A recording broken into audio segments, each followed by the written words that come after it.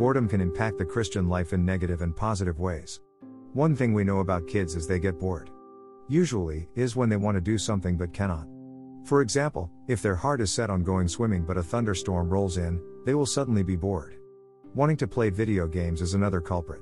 You could lay out a myriad of other options for them, but no matter how enticing they are, they will not suffice because it is not where their heart is.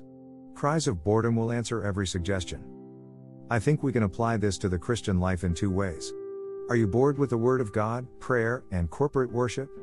If so, I realize there may be several factors involved, but we need to ask ourselves, is there something else I desire more than Him right now?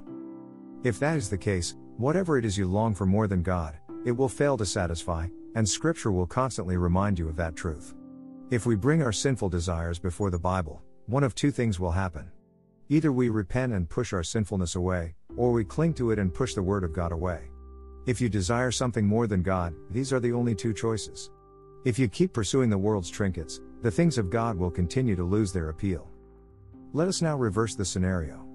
How many of us have ever walked so closely with the Lord that we found our full satisfaction in Him? A time when He was what we desired more than anything else. We long to be in His Word, spend time in prayer, and gather with the saints for worship.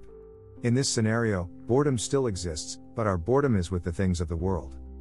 A.W. Tozer used to write about the loneliness of the believer who finds his satisfaction in God. Such a person will often spend time with friends and family, even at church, and see them entirely caught up in the things of the world. When the conversation is always about sports, entertainment, and other things that pale in comparison to the glory of God, the believer can find themselves disillusioned and bored, even lonely. This world is full of charms that pull at our sinful hearts. We will have to contend with these desires for the rest of our lives, but their power over us can be weakened. The way Christ calls us to move forward is to deny ourselves and take up our cross and follow Him.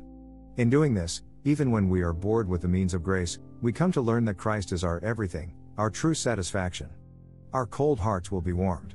John Owen once said, "See in the meantime that your faith brings forth obedience, and God in due time will cause it to bring forth peace."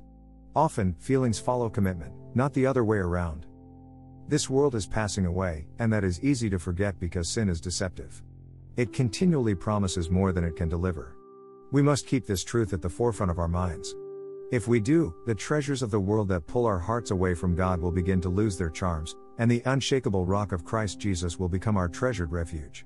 Where our treasure is, there our heart will be also. Once we fix our hearts on Jesus, we may find that people who see Jesus as their treasure are few and far between. We will love to spend time with our Savior. We will look forward to it daily.